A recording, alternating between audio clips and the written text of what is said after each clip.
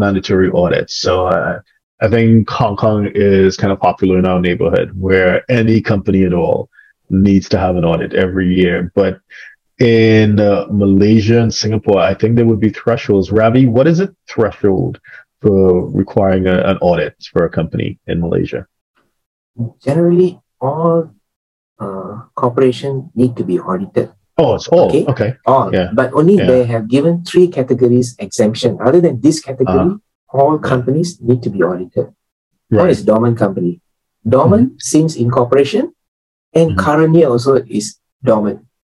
Okay. But for some reason, from my experience, the company is still auditing these companies.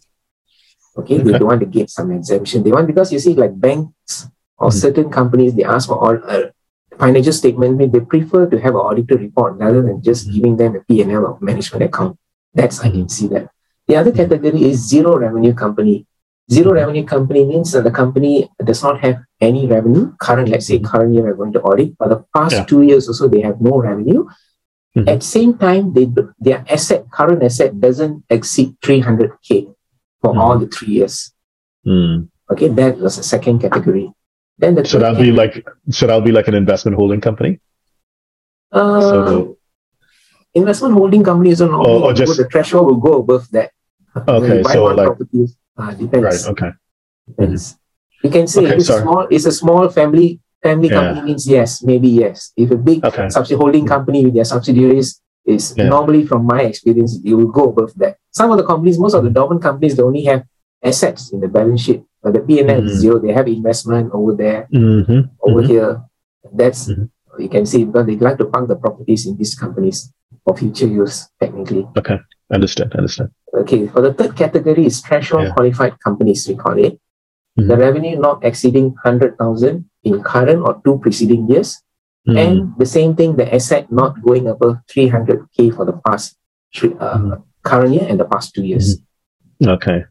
So basically very small companies then. It's 100,000 ringgit. Okay. Yes. Right.